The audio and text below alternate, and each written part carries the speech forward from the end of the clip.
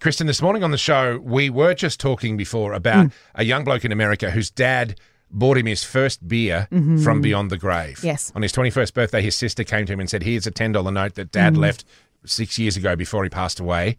It's to buy you your first beer. Yep. And he tweeted about it and said, here's to you, Pops. This one's on you. Amazing. Beautiful story.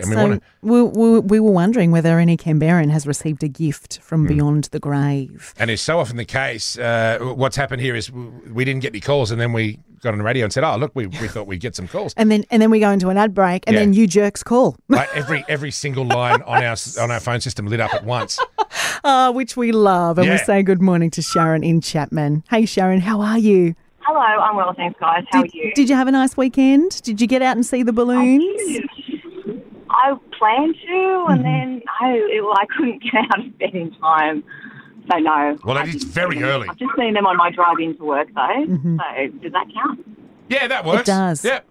And at some point in the next week, as long as you look up, you'll see a balloon somewhere. It'll just happen. Sharon, tell us about this gift from beyond the grave. Right. So, my beautiful father died 6 years ago, and he had 2 grandchildren, and they were like 5 and 7 at the time. They're my niece and nephew, and so before Dad died, he recorded a video of himself just using his iPad with a video message, 2 separate ones, one for each of them, that he wants me to give them on their 18th birthdays. And he also recorded a video message for my sister who's not married, and it's a message for her to watch if she decides to get married one day. Something for her to watch.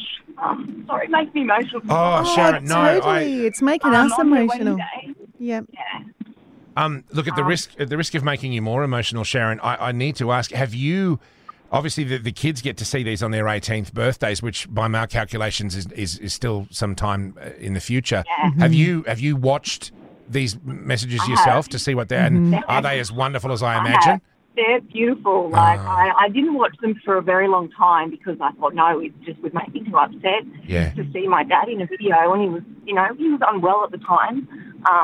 But no, the curiosity got the better of me, Sharon, and I have watched them, and they're lovely. Like, he just gives them beautiful, wise life advice, and says, he hopes they're happy and do a job that doesn't feel like work, and just beautiful.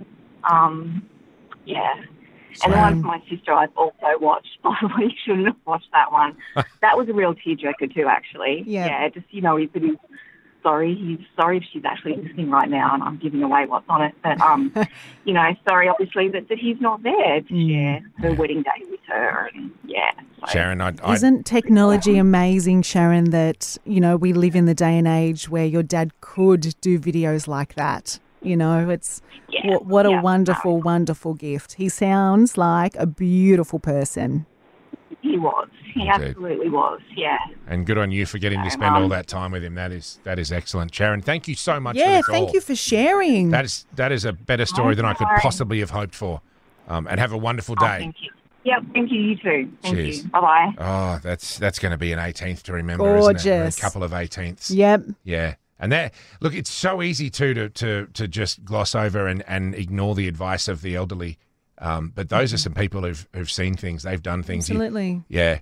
Always listen to what they have to say would be my advice to you. Not that you asked for it, but anyway.